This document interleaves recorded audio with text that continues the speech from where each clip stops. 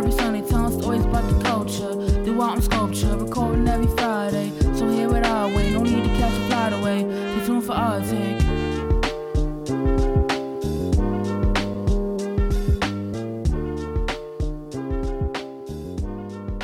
All right, welcome back. Episode 122 of After Dinner Conversations is back. I'm here, Mike hosting, Corey's here hosting, Steven's here hosting, and we have a special guest today, Mr. Guelory Brutus. Steven, you want to hit the soundboard for us? You're Give him the applause for, he's a special man coming in. Yes, sir. So today we would like to introduce our special guest, Mr. Guelory. How you doing, brother? What's going on, guys? Thank you for having me, man. I love that entrance right there. That was cool. No doubt. Yeah, no, I had some feedback that during the semester I'd be low energy sometimes on the pod, so I'm screaming. Now that I'm out of semester, I'm trying to bring more energy because we do record late, sometimes, or on the weekends we'd be busy. All three of us are busy men. But I hear make sure I pull my energy weight up here too. So to get started, we always check in every week to see how we're all doing. So Corey, Steven, how y'all doing? Go ahead, Corey, man. I'm good. I mean, I think to Mike's point, this semester is over for the most part. Graduation, I will cross the stage by this time next week. So by the time we record episode 123, I will be done officially. Don't ask me to go back to school. Don't ask me to read no papers. Don't ask me to read no articles. No more. I am done. But no, I think, being able to look forward to that. I have an upcoming move that's coming in a few weeks. So a lot of stuff is just really, coming into fruition. Stuff that, worked for, thought about, prayed for is coming to fruition. So I'm super excited. Yes, sir. I'm straight, man. I already told you, man. It's grad season. It's graduation every day of the week, I feel like, and twice on Sunday. But it's good to see all of our friends graduate. Paul graduated, I believe, was last Sunday. Mm-hmm. Little brother graduated the day before that. Shout out to Robert. And then my cousin just graduated this morning, doctoral in pharmacy. So shout out to my cousin Kajol. And then more graduations next week. So it's just trying to keep up, waking up early morning to listen to speakers that no one low-key cares about, talk about their journey, and then you kind of listen to 1,000 names get announced, and you wait for your one, and then just kind of I forgot how long graduations are, man. So I was in the Excel Center for the first time. I don't think I've been to Excel Center since probably high school. Like, I don't think I went to any of the UConn games when there was at Excel Center. I only went to the ones at Gamble. So I really haven't been there in a minute. And maybe it's because I got older. It looks small. Like, it looked real small. Maybe I've been to more stadiums now or something, but it looks small. And I was like, damn, this is crazy. But yeah, everything else is good, man. The weather's finally having some consistency, warm. This is like the first weekend. I don't know about here, but the first weekend I've been around where, like, it was warm during the week and the weekend, right? It usually, like, tapers off. It gets rainy. Yeah, it gets some bad weather as soon as it comes. So maybe we're in for some good weather in May, God willingly. But other than that, we good. That's right. Yeah. What about you, Guelory? How you been the past week or so? Man, I've been good. Like I said, thank you all again for having me. And it's one of those things like Steven mentioned. I've been going to graduations all week too. Yesterday was the third graduation I had this past week, and I have my little cousin coming up next Friday. And she's the youngest to graduate in the whole family. She was quick with it. She knew what she wanted. And it's cool because all of us have had our own path. And my other cousin who graduated yesterday was her older brother. His journey was a lot longer, and you get to learn from the people that came before you, and it's cool. And just to be able to see how that's coming together, it gets me excited, and I'm excited for this new week. That is for the new chapters coming in. It's my birthday actually in 2 weeks. Hey, man. So There you go. Birthday time, man. Say that before time was I was like, I'll be the birthday, right? Well, There you go. There we go. I appreciate it. I turned 27, you guys. It's crazy. I turned 27 in May 27. 27 on 27. So you 96? I'm 96, bro. So I'm a year older than you. Okay. I'm a year older. Me Well, me and Mike Corey's are in 96 too. I'm the you only 96? 97 one. Mm-hmm. Oh Yeah. wow. But you've always been around 96, baby, 94. Like I feel like at this point. Yeah, I'm basically 96, bro. I'm like Don't 17 do years that. old. Don't 17 give years. him that. I was Steven is I was 97. I was Don't do conceived in that. 96. That's all that matters, yo. Conceived in Oh my 96. God. Hey, listen, I don't know, Corey. I mean, I feel like he's always there, you know. He tries to be, Glory, but he he's the he still guest is ain't there. spoken, man. Listen, you gotta come on more often, man. Now I know I got a teammate. Let's go. Y'all look too funny. Well, yeah, man, it's been good. Super excited, you know. So we'll see what we got coming up. Yes, sir. Yes, sir. So I definitely want to start off just asking you a few questions so the audience gets to know you better, Guelory, and know more about your background. So first question is, well, tell us more about your background, where you were born, where you came from, and how has it led you to your Build Your Narrative franchise that you have going today? Yeah, man. So I was originally born in Haiti. I came to the States in 2011. I was just roughly about 14, turning 15, and quite frankly, I spoke no English, you guys. So if y'all were speaking to me back then, I probably wouldn't be able to say anything. But I went straight to ESL courses. I actually went straight to high school. I was fortunate enough that I cared about books and reading, you know, and thankfully my parents had done a great job raising me as well. So in school in Haiti, it was pretty much the way out anyway. So that really helped me. And once I got here, really worked my way up to come from ESL freshman year into AP English my senior year, which was a big jump for me because I remember when I was applying to UConn, I'm like, well, I want to get my credits in and trying to figure it out. So anyway, long story short, I went to UConn with all of you guys actually. Thanks.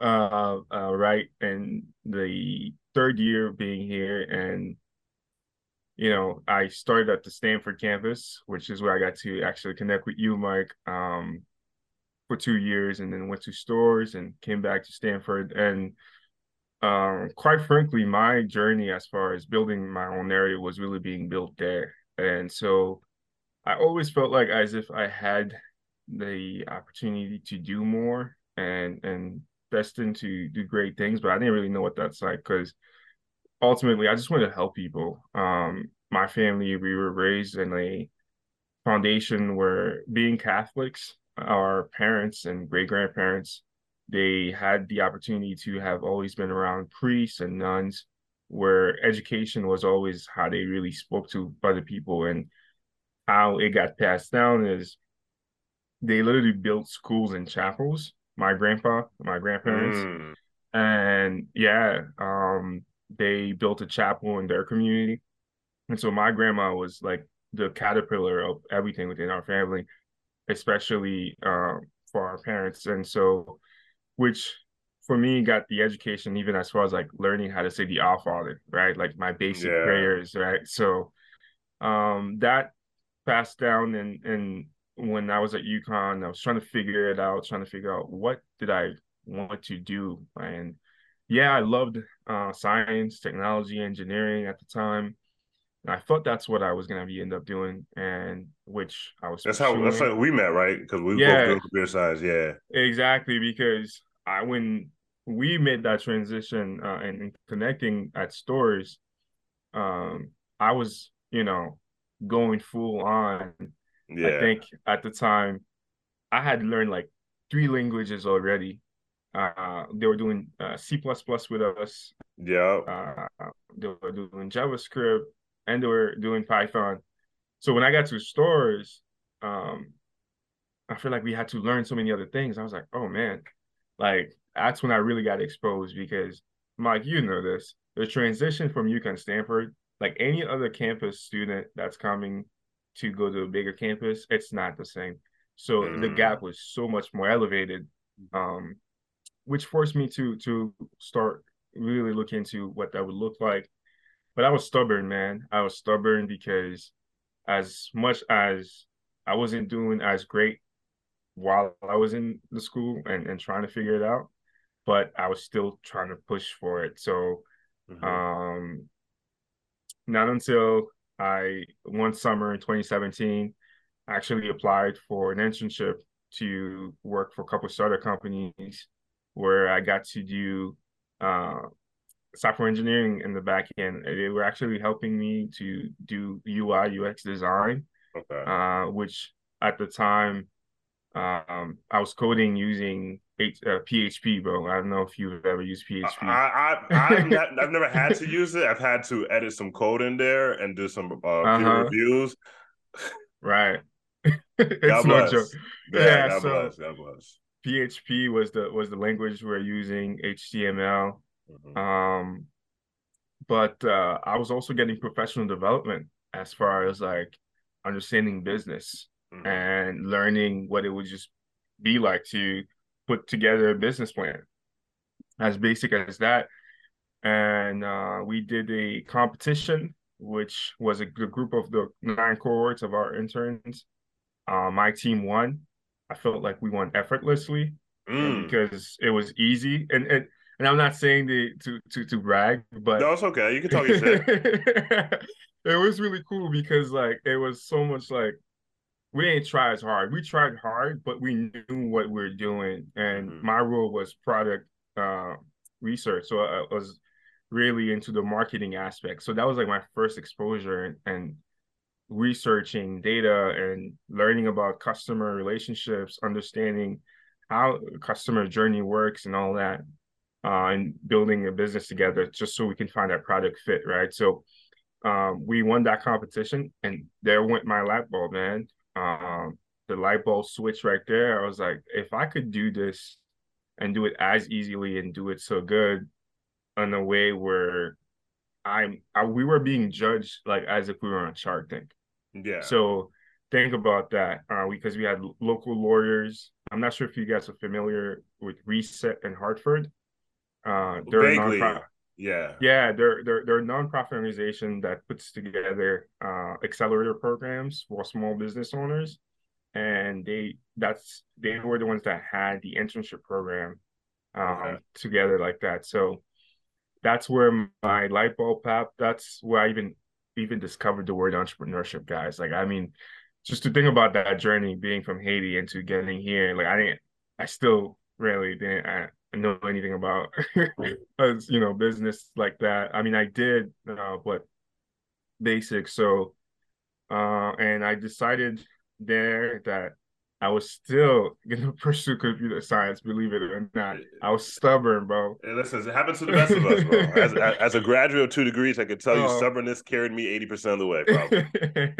So you know what I mean? know, yeah. But I knew I would have to switch to business. So like if I had to make that transition eventually, I was gonna figure out a way to do it. So I realized that if I did either like an MIS degree, MIS, information systems or economics, that could get me way through. So the economics was the easiest in terms of graduating, and I thought I was going to graduate on time, but that was past my time. And but I was graduating at a time where for each of the years I was spending there, I was learning a life lesson as well, where I feel like I was really writing my story and building my narrative. Because from there, I worked at an IT firm where I got exposed to technical sales and doing IT stuff in the back end. But all of that, I'm still like going through the process, right? And because my stubbornness is what was pushing me. And 2018, when I was supposed to graduate, is when I realized, like, you know what?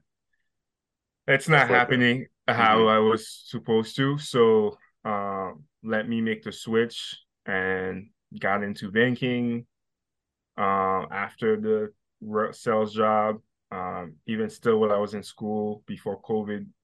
And to the point where a year later, I was like, I'm going to put together my own business because I've been around business owners. I've got to work with people, and that idea of time was coming together, where it was like, now I'm 24, I'm about to turn 25, and if I don't do something together now, by the time I'm in my 30s, it might just be too late. So do I want to wait? And something I've learned is people will forgive you more in your 20s than they will in your 30s. Think of a rapper, where say like you guys wanted to start rapping right now, everybody be like, what's going on? What are you doing? Right? Like it wouldn't make sense, even if you had the skill set for it. But you might get away with it. But if you're like 35, you want to start rapping. Go get a job, brother. Go get a job. You know what I mean? That's what they be saying. Exactly. So as far as starting the business, I feel like, yeah, I could still do it later on, but I could probably learn a lot more, a lot quicker at this younger age.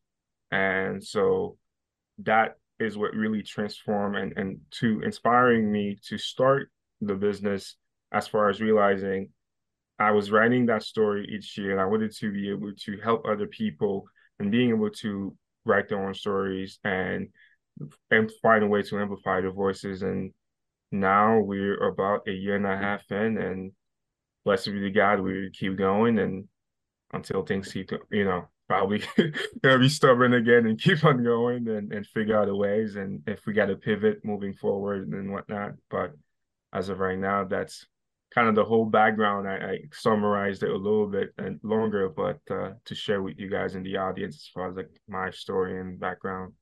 Word. No, yeah, thank you for sharing that. It's an amazing story. And for our audience, just to get to know how a productive man like you operates, like, could you describe what your top two personal strategies are for balancing your life challenges from throughout this whole journey while you're developing all this personal growth across so many different areas that you just described? Yeah, two personal strategies that I do. I use this thing called the 4x4 method. The 4x4 method is really focused priorities, daily activities, and looking at these two things that really make sense. And so if I have my priorities in check and the activities that I want to get done in check, how am I going to be able to produce more, right? So keeping things together in terms of course, like calendars and all that. But even like, so the bigger picture. So I know if I have a bigger picture as well, and I simply allow myself to go through the process as far as, okay, there are four main things that I want to accomplish. What's the bigger picture? What are priorities I want to focus on? What are the daily tasks I need to really get nitty-gritty down to actually accomplish these tasks?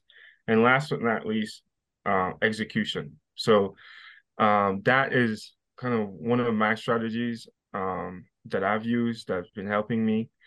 And now at this point where I'm at also, as far as being able to work in the business, I had to get a business coach to help me as well, because I knew that I can't do it by myself. So my second strategy is having someone that has already done what I'm doing and I can learn from, and a mentor that I can ask questions to really help me navigating through this process, so that I'm staying on top of what I need to do, and at least just staying on the goals ahead of me. So those would be how I really stay on track now. Real quickly, right? So you say you had a business coach, right? Like, just briefly, like give our audience an idea of what that is. Like, is that like a mentor, like somebody you knew, or did you go through an organization to figure out who that would be for you? Like, what is that exactly? Yeah, I mean, a business coach or business consultant is someone that has the credential and capabilities to be able to help another individual to run their business. And they could either have had prior businesses themselves or even have gone to school to get their MBAs and whatnot, but they have the experience of what's like to put a business together. And so for me, as far as how I was able to get connected with that person, is because I attended my first business professional event in 2021 in terms of entrepreneurship itself. So it was the first time I was allowing myself to dive into that space.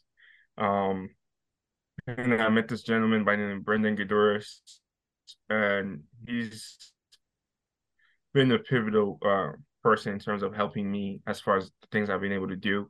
And he is a 4 times author. He's been doing things for a while. He started a lot younger and had the opportunities to work with other business owners, which has helped me to learn from him a lot because we hop on the weekly coaching calls. We hop on monthly masterminds now, and even just doing things as far as like hosting events together, hosting workshops, and getting to speak on different stages. And all of these opportunities was because I got connected with somebody like him. So a business coach can be a mentor, but it doesn't have to, because a mentor is someone that, we all can play mentors to our younger sisters or younger people we have on our lives. But business coach is more, that's mainly their job. Their role is to be there to be able to help you and guide you to that process. Okay. Mm-hmm. Thank you for answering that. Absolutely. Yeah, and thank you so much for sharing so much of your personal story with us and our audience, man. It's always wonderful to hear about people's journeys, where they come from, where they're going, and what's coming up next for them too as well. And so you spoke richly. I got no more questions to ask. I think you covered everything, all my questions I had. So we're going to transition to our cocktail hour, where our audience knows we talk about our local or common news stories over the past week or so. To start, there's been a fairly serious story about the homeless black man, Jordan Neely, who was put in a chokehold on a New York subway train. I think it was the F train, a few weeks ago, when he unfortunately died from being in that chokehold by a white man, a former Marine named Daniel Perry, as well.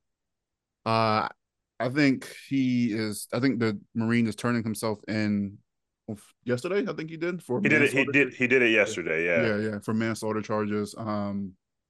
It's a lot of controversy, of course, as there always is with stories like this. And I don't think there's details that are clear. There hasn't been any videos of what led up to the incident itself. So there's a lot of he say, she say about being aggressive behavior, threats, and a lot of counter stories and stories moving forward. But I just want to get what are your general reactions to the story, and just like in the current climate that we have in the United States right now.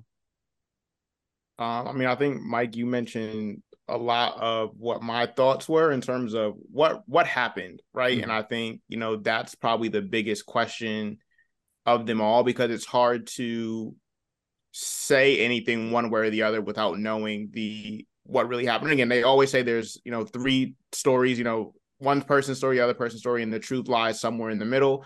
So will we ever really find out what happened? Who knows, right? But I think, to your point, was there aggression? Were there threats beforehand? Me finding out, I think I just found out yesterday that the chokehold lasted for 15 minutes, right? So, I think there's details that slowly come out, and I think that's how so many news stories are, right? They don't tell you the whole story up front. There's bits and pieces here on Tuesday. So, again, regardless of what happened, do I think, the young man deserves to die? Absolutely not, right? I don't think that's part of the question here. I think, it's in terms of, the consequence that will come from it for the ex-Marine. I think that has a lot to do with the story that we are unaware of still to this point. And I just wonder how much of it will come out, because I think, again, at this point, whenever somebody passes away, you only have one side of the story, right? Yeah. You're never going to get the other person's perspective. And I think that's likely the most unfortunate part. So, certainly prayers to the Neely family and all those, involved in that situation. I know it's tragic to hear things like that. And I hope we can finally get to the details of what actually occurred. True. Yeah. I don't have too much to add from Corey's angle. I think, first of all, the situation is unfortunate, and it's sad. I feel like every other podcast we're coming in talking about either a shooting or like a stabbing or something going on in the world. So it's terrible times we're living in. Yeah. But I think when you look at the story, right, and you take the context of the story, right, it being a black homeless man in New York and this being a former Marine, the pieces already look fishy, because we've all been to New York. Everybody on this call, at least, there's homeless people everywhere in New York. There are homeless people who are, I don't want to call them delusional, but will just talk to you while you're walking. You don't have to say a word; they'll carry the entire conversation. But at the end of the day, like most of the ones I've met, and I'll say all the ones I've met are like physically harmless. Like these people aren't really. Again, I don't want to make any assumptions on what was going on, but like it's a common thing when New Yorkers just look at the homeless person or not look or just go about their business because it's an everyday thing. And so when I look at these details, right, or the details that came out, the 15 minutes of the show code, and it's apparently it said he was doing something, but it wasn't like it was a threat to the person's life. It just sounds like somebody who saw an opportunity to like be a hero for himself, right? There's nothing going on, no one was in danger, but he decided to take matters into his own hands. And so I'm going to be very interested to see how this plays out. I'm usually a pessimist when it comes to things like this when there's not enough camera footage and we're relying on witness testimony, which I don't know how it works in court these days, but it just depends on the case. But I think it's just very unfortunate for the homeless man, and I don't know. Once these details come out, we'll probably revisit this conversation. But I think it's tragic to see that this is what people like to do with their spare time to people who don't have homes. So prayers to him. Yeah, I agree with you both there. I mean, I don't have much to add as far as the overall scenario and what happened. I mean, it's just, we get to a point where we always have to say it's so unfortunate, Yeah. right? Like I'm tired of that, and like sometimes I just get so mad and I choose just to no longer listen because it's not that I'm putting a blind eye or a bad ear. It just, it sucks because for me, it was just like, I remember from the Trayvon Martin days, right? Like, you guys, we were that much younger. And it's always something every year. It's always another Black man who has not been always as harmed. And it's like, okay, what are we doing? Yeah, these conversations are helping, but I think there's so much more that needs to be done. And it's not just the citizens or the police officers, or it's everybody. And it's a situation where when you look at it, you like, well, like what did this happen, right? And I think what we can all learn from is just to be able to take that, and educate those in which that may or may not are aware about it and the way that they could be. And hopefully where we can have a better shift forward, we'll be able to have these conversations impact, the people in our communities a little bit better, because I feel like there's not a year that goes by, there's not a story like this that comes up.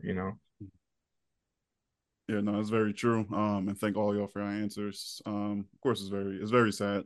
For one thing that you mentioned, Guelory, since the Trayvon Martin, I've always been, because the Trayvon Martin happened, we were like high school age. Yeah. Crazy, we're all like adults now, and we're still talking about stories like this. But during the whole 2010s, I would say that something that always stuck with me was the popularity of social media, just pretty much hyper visualize Black death in American media. And I remember just seeing all the shootings, Michael Brown, Ferguson, you don't have to say anything. Like, there's like the graphic footage that comes out, shootings are live, they go through social media, they're on the news. And, I'm like, why do we just consume Black people, like literally physically, visually dying so much? And that's for one thing. And for two, it's just, I'm like, is seeing even enough? If that makes sense? Like, is seeing the crime, seeing the injustice enough to move people to do something else?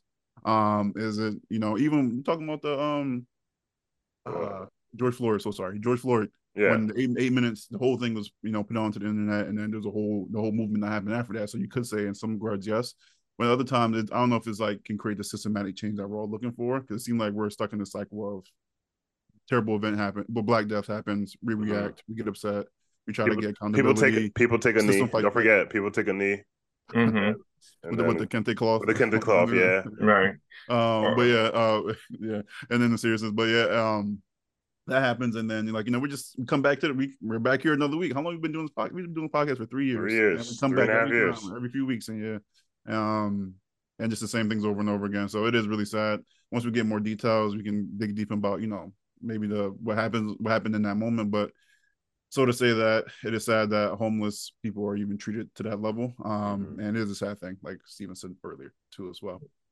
So praying for those families that are involved, like Corey said. And so our second cocktail hour topic will be on the debt ceiling. So a very, very, very like 30-second breakdown. The Biden administration, usually when the United States is approaching their debt ceiling, usually it's like a bipartisan thing to just raise the ceiling with no conditions. But right now, the Republicans have control of the House and the federal Congress. So the Republican leadership wants to raise the debt ceiling, but on certain conditions that they cut government spending in certain areas. You might have heard about Social Security. They always trying to take away health, cut Medicare, stuff like that. So there's like a gridlock and negotiations between the Biden administration and the Congress. And so I wanted to read this quote that I took from the New York Times, article about what does it mean if the United States goes past its debt ceiling. So start quote, once the government exhausts its extraordinary measures and runs out of cash, it will be unable to issue new debt and pay its bills. The government could wind up defaulting on this debt, and if it is unable to make required payments to its bondholders, such a scenario will be economically devastating and could plunge the globe into a financial crisis. If you lived through 2007, 2008, even though we was in middle school, it's not fun living through a global crisis or a global recession or depression if it gets that bad. But I wanted to ask y'all, how do y'all feel about the federal government gridlock on this issue? And do you think the U.S. economy could survive a debt default based on where we currently are post-COVID with the inflation and everything going on?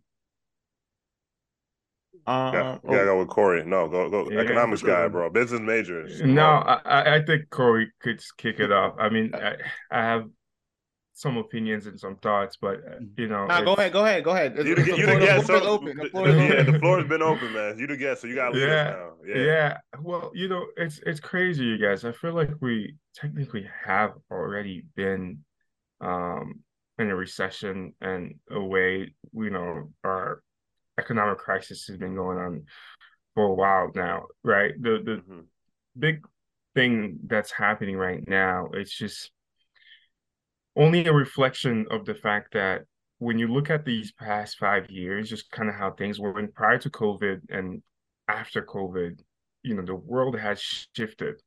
And because of the fact we're spending so much money, we have to borrow so much money, and whether or not it's the Ukraine war and unfortunate events that's been taking place, the way in which it's going, I think, with what the Biden administration is just doing right now, I don't know how well we'll be able to respond, because it is in a situation where our tax dollars are going to be going to all these other things that we probably shouldn't be paying for. But at the same time, this is where if you're a business owner, or if you're someone that has just the opportunity to be able to fully maximize ways for you to bring in new income to your household or your family, your opportunities can rise if you know how to do it strategically. But then again, how's it benefiting us as a whole, as a society? And the U.S. Being where it's at, I don't know how well we'll do, but I'm choosing to be optimistic, and I might be slightly delusional here for a little bit, only because of the fact that I recognize that for this next, decade, for the remainder of this decade, especially for those of us that are in higher ed or that are trying to elevate themselves, right? Like all of us right here, we have a bachelor's degree and then some. Okay, yeah. So we will probably still have to get our skill sets at a level so much higher to compete and stay marketable just enough for us to be able to have the competitive edge. But if companies are no longer going to be hiring, but their demands are a lot higher, and you have a competition that's coming in, and how do you respond to that, right? So you look at the labor force itself, and that end, it's going to be much more demanding with the new technologies and AI. All of these things play a part, because ultimately, I think the best way that we can respond to this is by doing two main things: continuously upgrade our skill sets, whether or not if it's schools or online learning, but then also being able to respond by having to bring in opportunities for yourself, because the government is not going to do it for you. You know that for sure.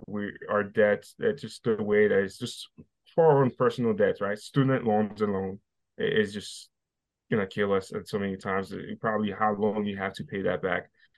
But I'm just looking at it at a way where I'm not shocked. If anything, I'm just choosing to be optimistic, and I'm also looking to figure out ways that I can stay marketable, so that I can either produce more income at home and help my community however best I can, and help my family. So that it's kind of like my overall. I mean, it was a general perspective, just because I don't know, Corey, you might have a bit more technical take on this, because Corey reads the Washington Post, so he gets updates weekly.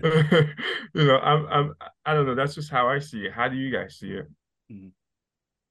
So I mean, I went to go look, and I knew, I didn't know the exact number, but I knew, the federal government facing a ceiling or facing potential default is not new. Yeah. Right. And so, it looks like it's been raised, the debt ceiling's been raised 78 times since 1917, and currently stands at $31.4 trillion. Right. And so these are big numbers. This also isn't a new experience. Right. And so I think a lot of the times for folks that, and I'm so glad that we have Mike as our political correspondent on the pod, but a lot of times for folks that don't know the landscape, I think a lot of times there is a lot of fear that's put with some of these articles, acting like this has never happened before, acting like this is a brand new phenomenon. And no, 78 times since 1917 is still a lot, right? $31.4 trillion. We're not talking about, a small amount, right? We're talking about some big dollars here. But I think the one thing that I'm hoping, and I don't know, again, sometimes politics is more than just the logic of what's happening, and sometimes there's emotion involved. Sometimes somebody just doesn't want to give, and that's what causes the gridlock. But I think there is some hope from my end that the gridlock causes a very intentional conversation about where spending is happening, right? And I think, that is, in an ideal situation, again, I don't know what the arguments have been on the House floor, and I can imagine that some of those are emotional. Hey, I just don't want to give. Hey, I just want my party to win. Hey, this doesn't benefit me, or whatever the case is. But I think it is important to, at this point, especially given the spending that has happened in the past 3 to 5 years, as we look at pandemic relief, as we look at some of the bailouts that have happened, as we look at the stimulus funding and all of these things, these were big ticket items. Yeah. These were huge things. We're still talking about removing student loan debt. I don't know where that is in the priority of things right now, but that's getting rid of a huge amount that is planned to be collected by, the federal government. And so if we wipe it away, that's a big conversation. And so I'm just hoping that the gridlock is realizing the impact of, hey, if you get rid of student loan debt, what happens? Hey, are we acknowledging the amount that we spend over the past 3 to 5 years to really stimulate the economy? What was the true impact of that? Are we looking at, still interest rates, still a low supply of housing, right? All of these things will add up, and, it's affecting GDP, it's affecting buying power. And so I think there's just my hope, at least, that whether the ceiling gets raised or not, I'm hoping it does, because I think default is a much worse scenario than we can imagine. But assuming that it gets raised with condition, I hope the conditions are more than emotional or political ploys. And I hope there's impactful and meaningful economic conversations that will impact both sides of the house to make it the best possible situation for the U.S. citizen. Corey had his flashcard in front of his laptop because he was now I got flashcards. Now Stephen, I can't just have my points and I'm fucking with you. I don't have too much to add. I think, like, going back to Mike's question, I think this is going to be bad, but the reason why I think it's going to be bad is a lot of times when there's a recession, there's a lot of compounding issues that are coming together at once. And so I think the debt ceiling is its own wahala because, when politicians want a politician, they're going to do that. And so I think we should anticipate a lengthy discussion / debate on what those criteria is for it to be raised. I don't know how much y'all been keeping up with the banks that have been closing down over the last couple of months. I think Silicon Valley. Yeah, what was the one that closed down like last week or 2 weeks ago? I just forgot the name. It's not Citibank, but it was like I think the fourth biggest bank in America. Is that Silicon Valley? No, Silicon Valley was early in January. There was that was. I was let me see if I can find it real quick. But it was a bank that was within the last 2 weeks, and a lot of smaller regional banks, which are very important, especially in lots of parts of like Middle America. First Republic. Bank. First Republic, thank you. First Republic, yeah. Close out. So there's a lot going down with that, and I know because I know people who work at banks. Shout out to my guy. That the government is doing their best trying to keep people calm, because the worst thing that can happen is people run to banks and try to withdraw all their money at the same time. And obviously, if we're not printing enough cash and we don't have enough cash in circulation, that's impossible. And the worst thing that can happen is for people's faith in banks to go away. And I think if you look at history, you saw that, I want to say, in the early 1900s, probably around right before the Great Depression. Was it the Roaring 20s that comes before the Great Depression, if I'm not mistaken? Yeah, you saw that around those times. So I say all that just to kind of summarize the idea that we have a lot of things compounding with that debt ceiling that they're approaching. And I don't think most people realize that we have these compounding things falling onto that. It's more of like looking at that and saying, why aren't they getting things done? Which is true, and I don't blame them because you vote them in, right? So we're going to see how it plays out. Go ahead, and I think, adding just a quick point, I think to some of the conditions that Mike mentioned, again, while we're in, our 20s or whatever the case is, some of this stuff doesn't directly impact us. But I think when you talk about Medicaid, when you talk about a Social Security check not going out, I think we're going to realize just how meaningful and how widespread these government programs are, right? For folks on fixed income where Social Security is their only lifeline, and one check doesn't come in, God forbid 2 to 3 checks don't come in, this is going to get bad quick.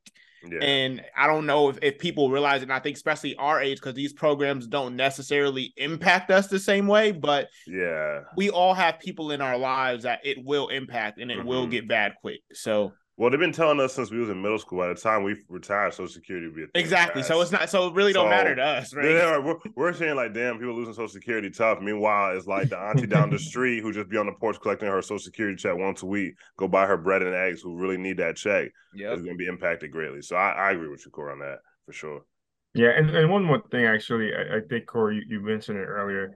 It's also the fear factor, and yes, and I think hopefully it's not just political ploys, because as much as that will have a big impact on those folks that will actually be impacted, it's just that it's so unfortunate because of how the media is also using that to really push and drive out fears in people. Right? I remember I was at the bank during the PPP loan crisis, and those big ticket items you were mentioning earlier, Corey. I mean, it was crazy. We would have clients and customers that were coming in that were trying to withdraw their whole life savings over $100K, and we could not do that. We at the banks don't keep that much money. They do not keep that much money on it. Just to give you some perspective, so I think that in itself speaks volume. Sure. Absolutely. And thank you all so much for your answers. I was writing down some notes. I'm gonna give my opinions. We already spent a lot of time on here, but thank y'all for giving all y'all great opinions on it as well. I want to transition into our topic for today, which is elevating your story. We're going to talk about how every person has a unique story, how we can use that to really operationalize our growth in so many different areas, or how we can use our story to better understand ourselves as we go through our journeys through our own lives too, and even taking confidence in our stories too, which are not a lot of people, have the capacity to do or know how to do just yet so far. But to even before we even get to all these stories and words and stuff that we're going to use, I just want to ask y'all, how do you define what a story of a person is? I know Guelory started from Haiti. He saw his family experiences, his academic experiences, work experiences, things he learned along the way, and that kind of built who he is today. But in other terms, like, is there other ways that we can define our stories too? Are you talking about like from a symbolization perspective, or like talking It's about your open. story? Yeah, it's open topic. If someone said this is my story, like how can we define it in different ways? It would Story of a have to. person, story of Stephen Sam. Like Not the story of Steven Sam. I think it has to be a defining element or quality of who you are, and like how do we this exact moment in history, like the present second that's constantly ticking away and becomes the current second, how it relates to you, right? Because somebody can say, somebody could show you a tattoo and be like, hey, this is the story of my life, and it could be a one biblical quote, or it could be someone from their past or someone who's been influential to them, and that is their life story without them telling you anything, right? That's their story right in there in front of you. And so I think right now when I hear that, I think about from more of a symbolic standpoint of like, okay, what defines you? What is your purpose? And those things can either be, and it could be multiple things at once. It could be you explaining your origin story from Haiti all the way to Stamford, Connecticut, or wherever, or could you be talking about the moment you were down bad, the moment you realized that you are somebody of importance, and you can take that and carry it with yourself. And that it could be as simple as complex as you want, but I think it has to have a meaningful place in your life. It has to have a moment of significance to point to, and it defines the purpose of the reason why you're here. At least for me, in one way. No, I think that significance is so true, because I think, as I get older and we could finally start having those conversations with our friends, be like, remember 10 years ago? It's crazy that we could say that, but yeah, we finally nice. old enough to start saying that.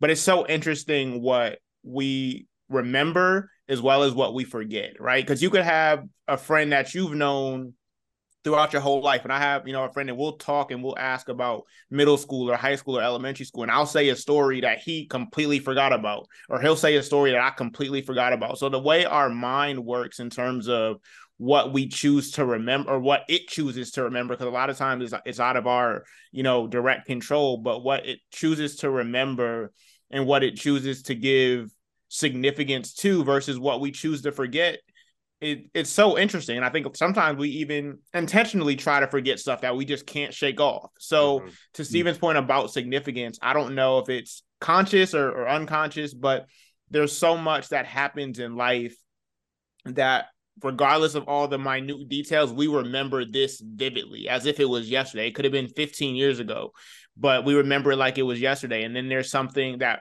we thought was big in the moment. You ask the person 2 weeks later, they don't forgot about it, right? So don't even remember what happened. Life has, I think, those moments that will always stand out. Sometimes it's just you see a car drive by and that car reminded you of that street that you were on. And there's those moments of significance that I think all add up. And I think I refer to it more of as like a quilt, right? You put all these little pieces together and you stitch them together, and that becomes the story. And they could have no relation, right? Some of the best quilts got random pieces of fabric from all over the place, and somehow they make it work. But I think that's what life story is. And I think you could have a twin. Y'all literally grew up in the same room, and y'all have two completely different life stories because what y'all chose to remember is a little bit different. Yeah, I mean, that's honestly probably, one of the best answers I've heard, the way in which you guys put that together, because a story really can be the way to define it, right? Whether it's, coming from Haiti and to living in the United States, or remembering our friends party 10 years ago, and I would choose to make that something of significance, because the biggest thing I'd say that even makes a story is the part of it in which we're trying to bring to life that one has meaning and value for, and how is it going to resonate with somebody else listening to it. And that value in itself makes the story, because if it's the quote that resonated with them from the Bible, and if it's just a fun thing we did and how much it was just a good memory, it has value, right? So whether if it's unconscious or conscious, it really is one of those things where I think what separates stories from each other is how unique it may be to you and the value you choose to give it, and how other people perceive it. So that's the only thing I'd say. Yeah, and those are beautiful answers. And that question was meant to be open, not meant to, any different direction. But just something like, we talk about stories, we talk about people, and it was a little philosophical. But just like, how do we really, set the boundaries on that? Because, like you said, it could be your whole life. It could be a certain starting point. It could be, the time you had a epiphany, you went to church that one time you met the right person, and then you really became the person you are today as well. And for like a mini example, I'll say that I'm not defining I wouldn't define my story by what I went through in college, but I know everything I am today is defined by, everything I went through in the past 7 years. Well, not everything I am today, but a large part of who I am today, was defined by what I went through my undergrad, master's, and my current doctoral journey right now. And that really shaped how I've seen the world, shaped, like who I am. And there's like even smaller stories that we can tell within our stories too. And I can, it's just about, what's the starting point, what's the ending point, how do you, and for what reasons do we put those points there too, for those reasons too. And as we're talking about elevating your story, as people, especially in the United States, try to build their platforms, start their businesses, do what they got to do. How can people really build platforms that remain true to the experiences or to the stories that shaped who they are? Even a question for us too, because we build after dinner conversations, and I feel like it's unique to the three of us as we come together in our collage. Guelory got his build your own narrative platform that's unique to him and his experiences. But we know that these platforms take consistent and hard effort for all of us on the pod, take a multi-year effort to do the things that we've done so far. But yeah, how can people really build this platform without losing who they are in the process? I think you're all thinking what I'm thinking. Authenticity, right? Yeah, For sure. It's definitely one of the first thing that comes into mind, because when you are true to who you are and authentic about what it is that you have to share to other people and what is it that you really want to do, right? Like, for example, I define the meaning of building one's narrative is the ability to tell the world what it is that you're after and what it is that you're looking forward to do as far as making a difference in the world. So for me, my values, and that is authenticity, having an impact, and being able to connect with others in a way that help change somebody else's life, right? So in terms of building a platform, if you can have that, those core values that you really stay true by, that means a lot for you guys, right? Even after the conversations, right? When you're having these conversations with different folks, like I'm sure, you 122nd episode, you heard so many different stories from people. And one thing I'd say I've realized and come across, like, even the conversation we were having earlier, right? Stephen was mentioning you hear some speakers sometimes you don't connect with. You go to commencements, yeah, to tell you their life journeys. Doesn't always resonate, but really, it's if you building a platform, if you connecting with other people in a way where you giving your true authentic self and showing up that way, because the same person you are online versus the same person you're in person, really, if these two come together and you know you are the brand, you are the business, you are the person who is driving the force, you the one behind it all. So how you present yourself to the world, what you want yourself to be known for, right? That's another thing. Is like, what do you want to be known for? Like, what do you want people to remember you for, right? So, and I think, if you have a voice and you want to use that voice and your platform to impact other people, how do you want that legacy to be like? And these are things in which I personally care for, because I always thought about, the people that came before me, and those in which that resonated most with me, because I mostly align with the underdogs, because at some point I felt like I always had to prove myself. Yeah. And that in itself could help you push forward and to bringing together something that's bigger than you. And for anybody that's building something of much bigger than themselves, they're gonna have to be able to really show up as a truest form. So, so. I agree with Corey. I also agree with Guelory about what he just said. Authenticity, I think that comes down to it. It's weird because I want to say you have to stay true to yourself, and that's so corny, but like true at the same time. But like more so, like even when you change your purpose, even if your purpose changes, you should still be true to the person behind the purpose, right? And so it's the idea that we're all going to change. I think we've changed a lot in the last 3 years. Even how we've structured our pod has changed over the last 3 years. But I still think what we even our vision for it might have changed, but what we hope to accomplish with it kind of remains the same, right? And so it's trying to keep that one part as the like top piece and allowing the building below to, we put up different foundations, there's new walls, there's new paintings, there's no software, but the same, I said the top, excuse me, the foundation's still the same. Everything that's holding the pod or what the pod is for is what keeps it kind of going, how we stay, consistent with it. Now, if that changes, then maybe it's a different pod, or we got to do something different that fits what we're doing at that point in time. But I don't know how you can keep necessarily the same consistency without having something that's consistent within what you're trying to accomplish. Because a lot of things are going to change. That's just a given. So I think for us, it's just, I think we're some pretty good dudes. There's haters out there, but that's fine. They don't hate on Steven or Mike. It's just me. So yeah, well, they definitely hate Corey, but Mike's the favorite. So I'm just the middle child again at this point. But nonetheless, I think we've done that, and I think when people who've done that with their platforms, they will talk about that consistency they have for their mission. So that's just my 2 cents. Mm-hmm. Mm-hmm. Yeah, I mean, I think the only thing I'll add is you have to be okay at the beginning with the ugly phase that's going to happen. Like that first, like I remember when I first started growing my beard, like those patches that you get and Nasty. like the chin strap that you got. Like I look back at pictures from like freshman and sophomore year, and I'm like, yo, who let me go out like this?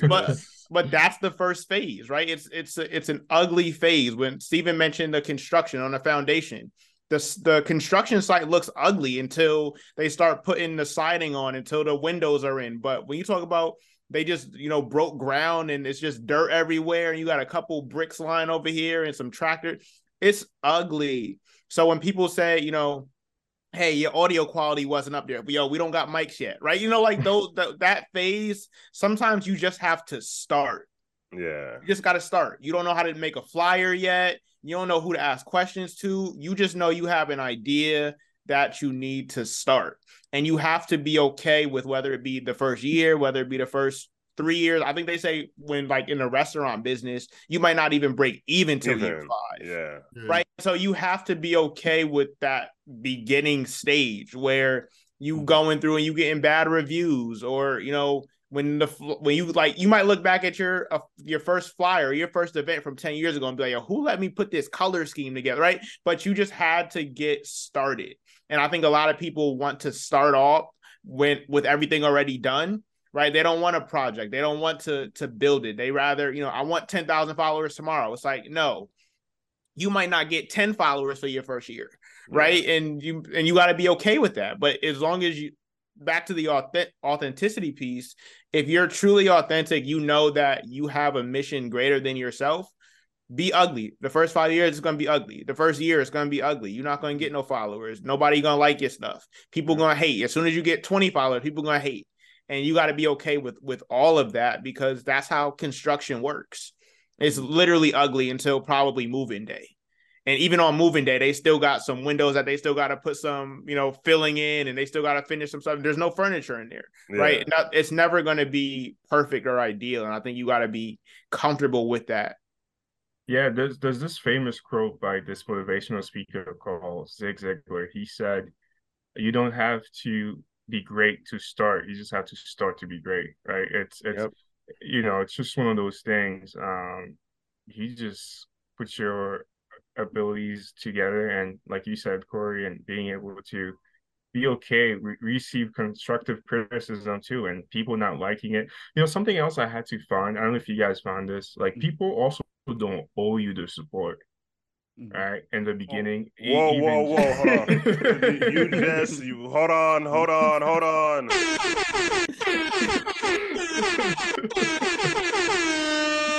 This is gonna be a Dropping clip bars. right here. That might be a clip right there, man. What? No, seriously, people don't owe you their support. No matter how much you think your friends, your even your families, right? Like your college friends and all these things, like because part of it is you have to show up enough for yourself first for them to even recognize whether or not you believe in yourself enough to be able to attract them to get to what you're doing. Because part of it is just like, if I had to make phone calls and dials, I worked in sales for a little bit, and I was reaching out to friends and family in the beginning stage because I was doing insurance at one point, and that was ugly, dude. I hated that. I was just like, oh my god, what is I doing? But what was that teaching me? I ended up working for this guy who is a seven-figure owner, and my role was to make $125 a day. And before I couldn't even make $40 a day. But within 4 months I worked with him, I had to make over $5,000 within that month, within those 4 months. And so learning those skill sets and being able to be okay with not having other people show up for you and you showing up for yourself. Oh my God. And that will tremendously, because you got to know your self-value and worth more than other people may even have on you. So like that is all of part of being authentic too, because dude, I could tell you so many stories myself that I've had to learn from, and lessons that happened within those past 3 years that's just like made the biggest impact. Yeah, for sure. I feel that. This is a clip right here. It's a clip right here. Gotta mark this down. We like an hour and some change in. Right. No, for sure. What are you thinking, Mike? I wanted to ask, because when people are building platforms or they're building businesses, maybe like we're putting our stories into it and we're sharing our stories across audiences. I think one of y'all touched on a great point. I can't remember who it is. I apologize. Y'all touched on a great point about even just accepting your story for itself, and then being able to have that self-worth, Guelory, like you just mentioned, having that self-confidence, that belief in your ability to get things done. I just wanted to say, like, how much does a role of really, I don't say transparency, but really vulnerability, and also just being comfortable with not just the ugly sides of building a platform, but the ugly sides of our own stories and who we are. And like, how do you, because for us to be able to get on stages and give our speeches, our talks, all the stuff we do in our professional careers, we got to be comfortable to tell our stories, comfortable with the downside, comfortable with the days you were struggling, comfortable with the days you failed and people laughed at you, and and not letting that affect you. Like, how do we get to a place where, like, all right, not only am I comfortable and I'm accepting myself, but I can actually put that out there in the world and use this to elevate my platform or influence people or inspire others. That's tough. Yeah, that's tough. That's tough. I mean, go ahead. I was real quick. I just thought of this question because I feel like financial literacy, or well, at least through social media, like, but when you're always telling people, go do this, go start this, go push this out there, put yourself out there, go create something, go start a profile, go do something. And really, people don't know how to do these things. People aren't even confident in themselves, comfortable in themselves, which is absolutely okay. Like, everyone goes through their phases, but like at the same time, I'm like, just I don't think we talk enough about like how much self-building of our own character, of our own self, that it takes to get into, like, all right, then we're gonna build a platform too. Because the three of us, we cheated. It took three of us to, we did the podcast together and we teamworked over the past year, especially through the pandemic. Because if we didn't have each other, it was just a solo podcast. I don't know if we would have kept going, hypothetically, in theory.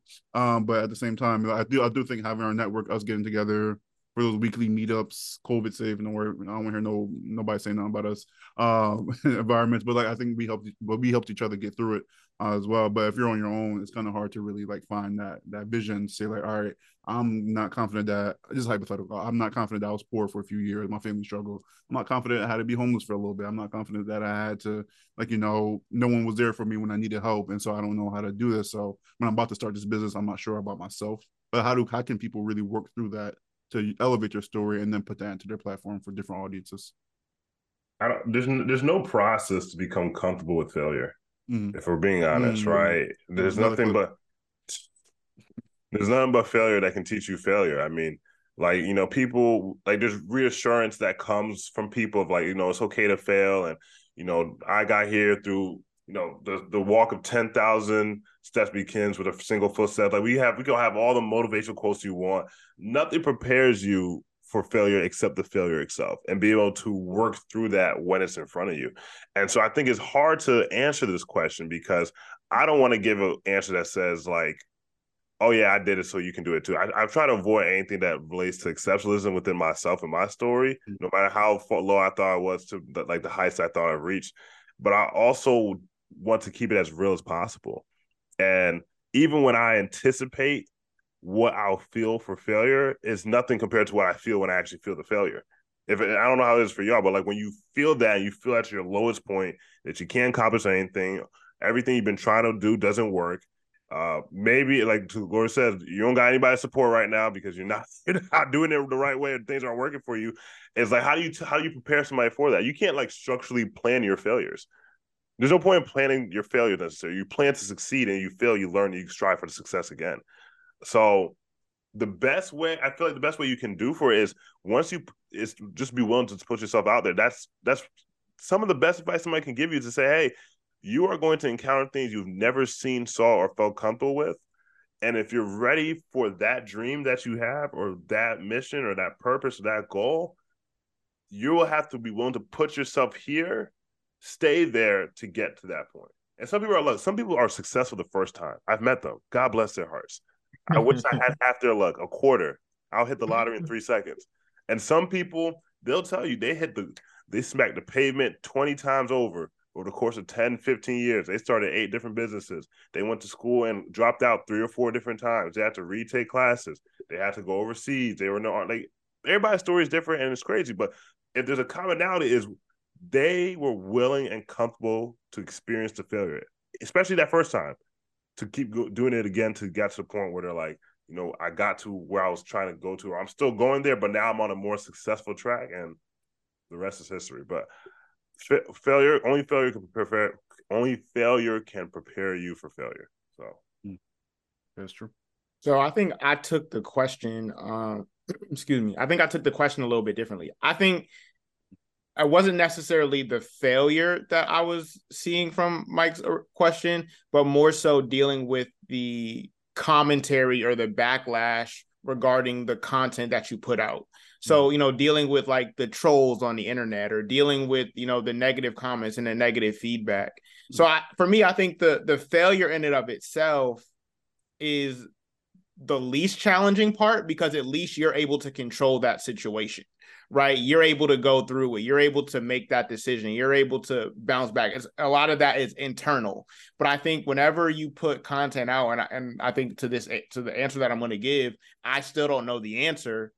Well, the comment I'm going to give, I still don't know the answer, right? But I think there's stages. And so there's even times on the pod where I'll listen back and be like, that didn't come across the way I wanted it to come across, or shoot, I know somebody's going to have something slick to say about this, right? I think dealing with the external factors is a lot harder, because you have no control over that. Mm-hmm. And I think it's easy to say, well, just ignore them. Just don't read it. Just turn it off. Half of your podcast is growing, whatever you're trying to put out, is learning to what people are saying about it.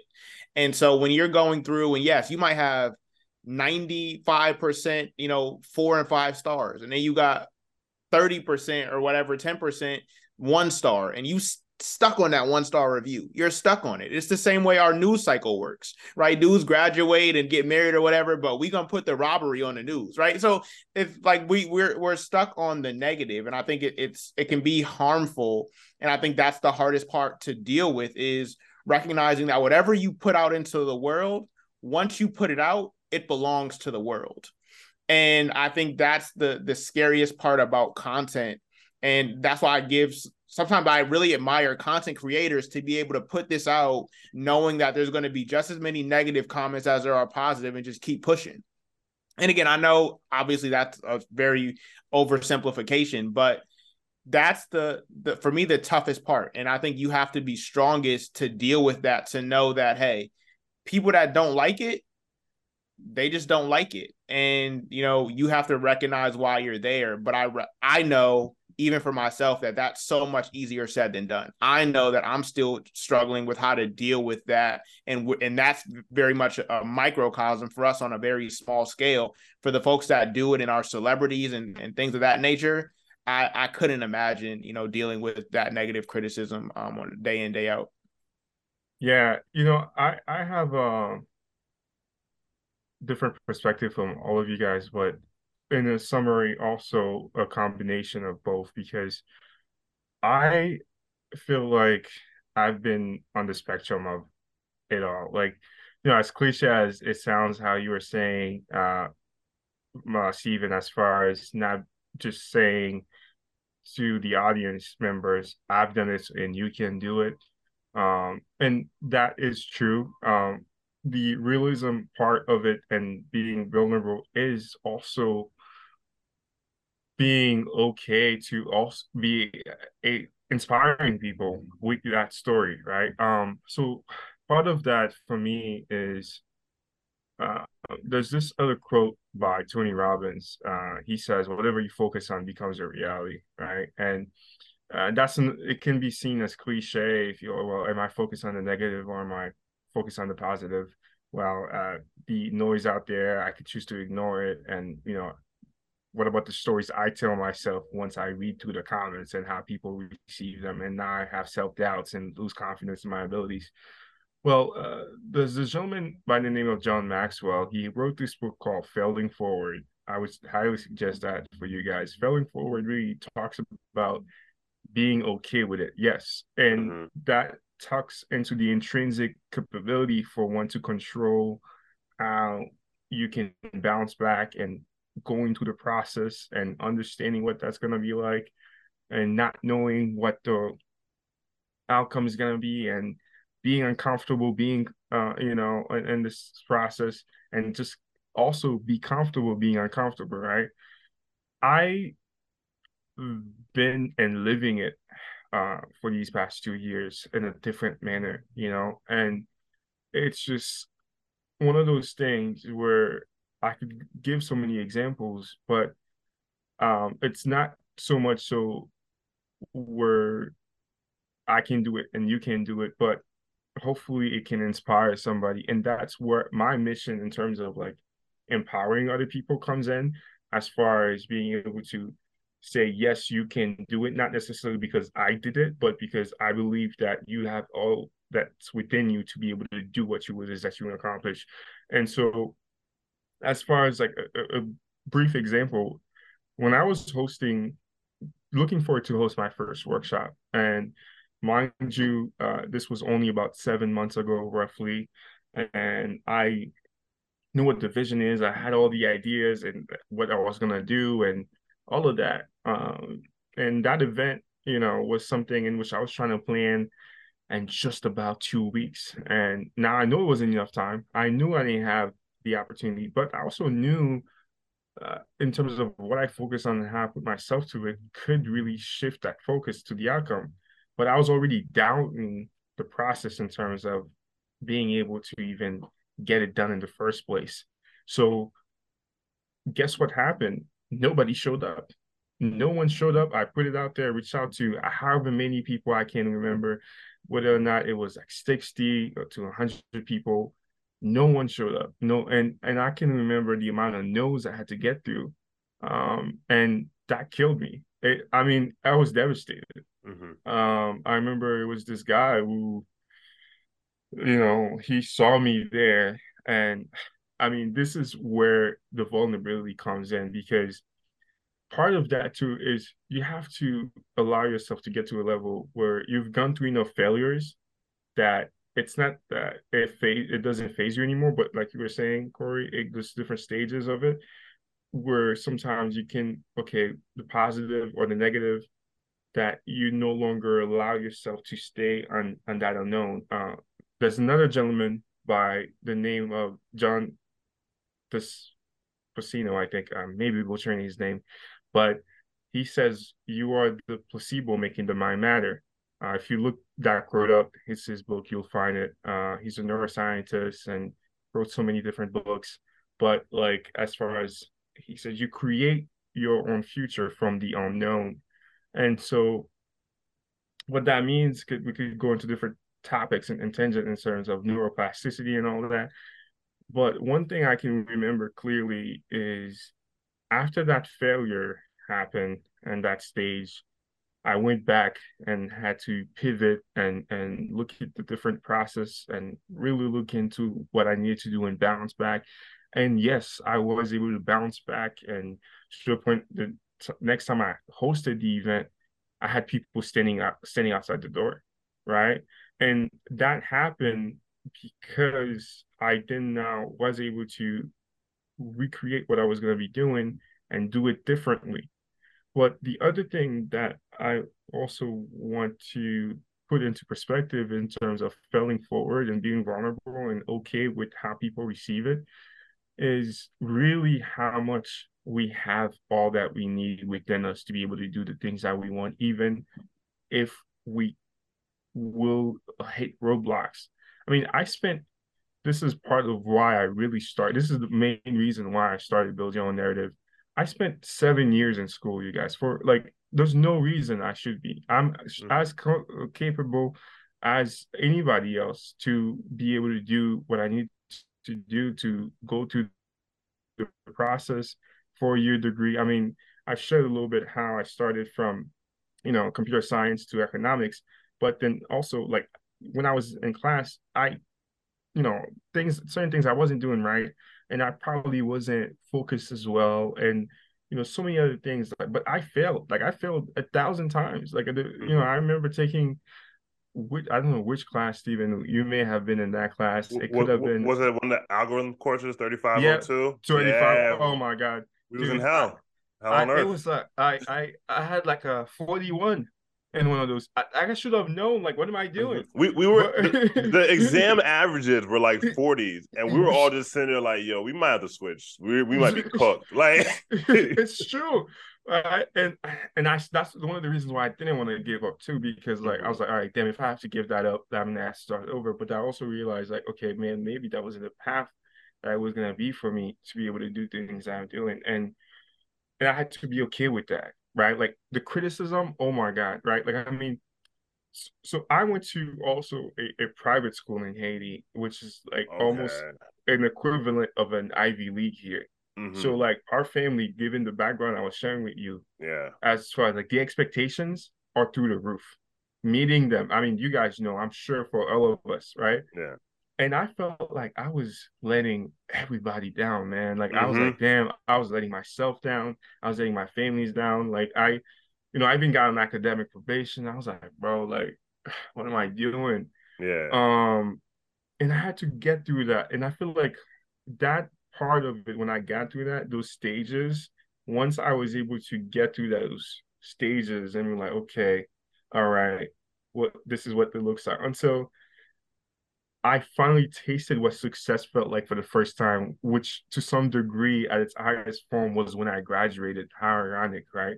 And so that was like, okay, the pivotal point for me. If I could find a definition of meaning of success, because failure goes hand in hand with success. You cannot have failure and not have success as well, right? So that approach kind of helped me switch my mind, because I started surrounding myself with people that were more in the line of work that I was doing and operating at a high level. And it gave me that confidence boost to know that I was going to be able to do it afterwards, no matter how long it take me. And on top of it, recognize, nothing really can prepare you for it until it happens, because that is true. In the moment while you're there, like the Warriors lost last night, dude, I was pissed. But that's a different topic for the fact. Hey, I'm screaming.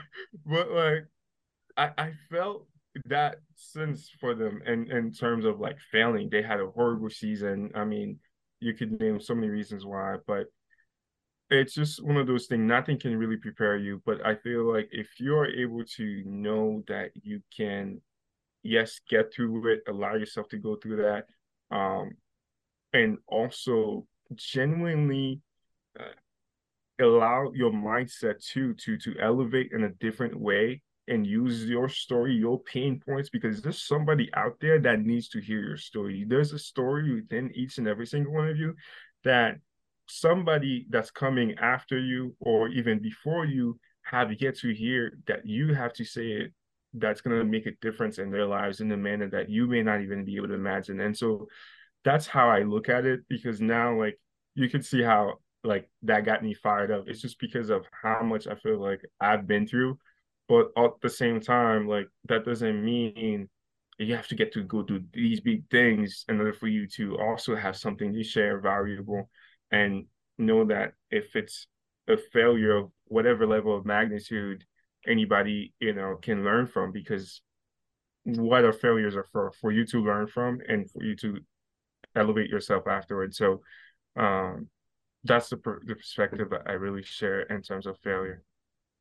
No, I like that, man. Appreciate you being vulnerable, because I know when you reflect back on it, sometimes you're just like, man, like a lot, so much time. If I knew how to do this or do Bro, that, and you're just like, yeah, it's like, damn, I wish I stayed more disciplined, or I listened to, I was putting myself around the right people, and so many things I wish I would have done differently. But at the same time, the journey to that store would not have been what it is today if I hadn't gone through these things. So I have to appreciate that in the process, because now I can inspire other people to help them believe that they themselves can be able to do it for themselves, because they have everything inside of them. Yeah. Beautiful response. Thank you so much, Guelory, for sharing all that, being vulnerable. It literally got to the heart of the question, just being able to fight for that acceptance of yourself, and, like, where our dark places bring us sometimes. They can bring us to the light too. There's two sides to every coin, and we have to keep elevating our story, even the tough parts of them too. But thank y'all so much. It was a great conversation, very comprehensive, very holistic as well. I feel like we've been talking for a while as well. So I definitely want to wrap it up here. Right, we're gonna move into a plug and plug. Mr. Guelory Brutus, you can plug the Build Your Narrative LLC. Tell the people about it, where they can find you, how to contact you, how can they get in touch with your services. Yeah, so my mission, like I was saying before, is to empower small business owners to elevate themselves through personal branding using social media marketing. I'm on all the platforms, Instagram, it's how it sounds, build your own narrative. Also, you can find me on LinkedIn, Guelory Brutus, and also find Build Your Own Narrative LLC on LinkedIn. We have a Facebook page as well. And yeah, connect with me. I'd love to connect with anybody that's looking forward to just getting started, being able to put themselves out there. And even those that are already there, they just need someone to continuously with the process as far as the content creation goes, and helping them to be able to put their voice out there and amplify their brands. Yes, sir. Yes, sir. Thank you for sharing that. And then we're just moving to Pass Aux. We starting? There we go.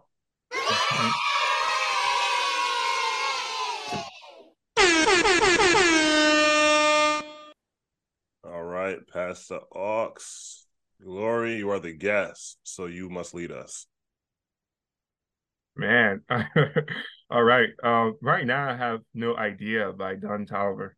The song came out 3 years ago, but I literally just came upon it these past few weeks, and I was like, oh my God, this is such a good song and so relatable. And so I think you guys will like it and you get a chance to hear it. I don't know if we explained the reason why we chose that song, but it's the one area of my life that's been a little rusty these past few years. So Right. I don't know. You guys got yourself a girl already? Everybody or everyone's focused on their career and education. I'm just waiting for yo. Steven's Yo, face was Corey hilarious. is hilarious, yo. Corey's hilarious, bro. No answer. These dudes got the best PR in the game. Just don't answer the question. I'm just a black man trying to get a job. That's the only thing that matters. I always co-sign what Mike says because whatever Mike says never gets him in trouble. So I'm outside. I'm gonna go against the grain. Oh, See, hold on. that's Let me go get the air Word. horns for Corey, bro. Yo, Gentlemen, this boy is outside no matter He the what outside town, what correspondent. state. Yeah, bro. He's definitely outside correspondent for sure. Wow. I work my 9 to 5. If you need outside help, bro, Glory, hit up Corey ASAP, bro. He'd be the guy, man. He's that guy. That's so funny. I love it. I love it. All All right, I'm gonna go next with my song. So the song I did came across a playlist that I was listening to the other day. I really like the vibe, the beat. Giving a good summer vibe. So I think now that's what I'm looking for, stuff to drive around to in the summer. The song is called Elmina, featuring by IDK featuring Tay Awar. So make sure y'all go check that out. Again, the song is called Elmina, IDK, and Tay Awar. Corey, we swear he's Nigerian now. It's like the third time he's played a Nigerian artist in the last 3 months. Dudes try to diversify my playlist, and now, Steven, this is why I can't do nothing. This is why I can't do nothing. I'll fuck with you. You want me to go, Mike, or you up next? Yeah, I can go next. I just got Saba had a new single out. It came out I think a month ago. With No ID producing. So a great collab to me. I like the song a lot. So the song is called Back in Office by Saba. Young Sebastian back in office. Slipped out of the back in a flying saucer.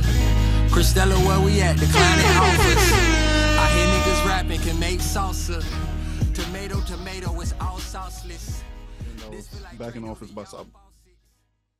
Word. I'm gonna slightly change the vibe just a little bit. So my song this week, I actually heard for the first time at an album listening party that I was at in Lexington, and it was really dope. I think this is probably one of the first ones I've actually been to, at least out there. But shout out to Cub Capulet. He dropped his album "Pretend I'm in Your Living Room" about I want to say 3 or 4 weeks ago. So this song is the first song of the album, which is called "Pretend I'm in Your Living Room." So this is "Pretend I'm in Your Living Room," Cub Capulet featuring The Hotel Lobby.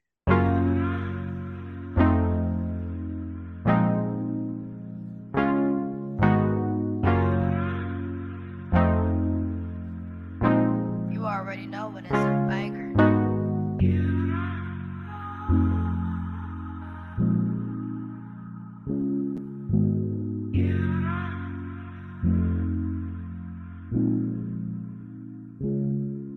If you need me to, I can throw back a drink or two. Pretend I'm in your living room and dance like no one's watching. Girl, it's me and you. Put the song on repeat so the vibe ain't stopping. And I don't mean to be rude, but fuck anybody who don't see what I see in you. Is it 3? Is it noon? I just know it's midday. We need a spring for some food. Watch a movie, not your manners. You can eat in my room. We don't gotta leave. I just wanna see what's going on in your head. Like, look out of me. A part of me still believes it's not real. Like, if you pinch me, will I wake up? And if you got something weighing on your heart, I can wait up for it. If you need me to, I can throw back a drink or two. Pretend I'm in your living room and dance like no one's watching. Girl, it's me and you. Put the song on repeat so the vibe ain't stopping. And I don't mean to be rude, but fuck anybody who don't see what I see in you. You're all I need, yes it's true. Back on you late night, maybe 3 or 2. You'll be humbly, one that's gonna show me real love. You rock my body like slow motion, just like waves crashing through you. Can you make me feel like no one ever has? If you need me to, I can throw back a few drinks, pretend I'm in your living. Wow. Can I just say really quick, just an observation? You good? So, myself, you, Steven, and Corey, it sounds like we all had a song that had to do with a girl or somebody that we're not talking about. Screaming, yo. But hey, I ain't saying anything because when I don't want to get in any trouble. But except for Mike, he kept it back in the office. Yo. Steven, wrap up the pod. Listen, I was gonna say shout out to Cub Capulet, shout out to the hotel lobby. I met both of them in person. We're gonna get them on the pod at some point, but big shout out. I love the song, man. Congrats on the album again. We'll be in contact real soon. Mike, take it away before Glory gets somebody in trouble. That's not me. Thank y'all for tuning in. Remember to like, rate, subscribe, engage with the pod at AD Convos on IG. I will look out for Build Your Own Narrative on IG as well. And we'll see y'all next week. Peace. All right. We on it after dinner conversations, conversating, talking about a black vision. We on a mission to spread the word of our people. See us as equals, and time to step aside. We on a sequel, you can catch us at 5 p.m. every Sunday, telling stories about the culture. Do art and sculpture, recording every Friday. So hear it our way, no need to catch a flight away. Stay tuned for our take. We on it after dinner conversations. We on it after dinner conversations.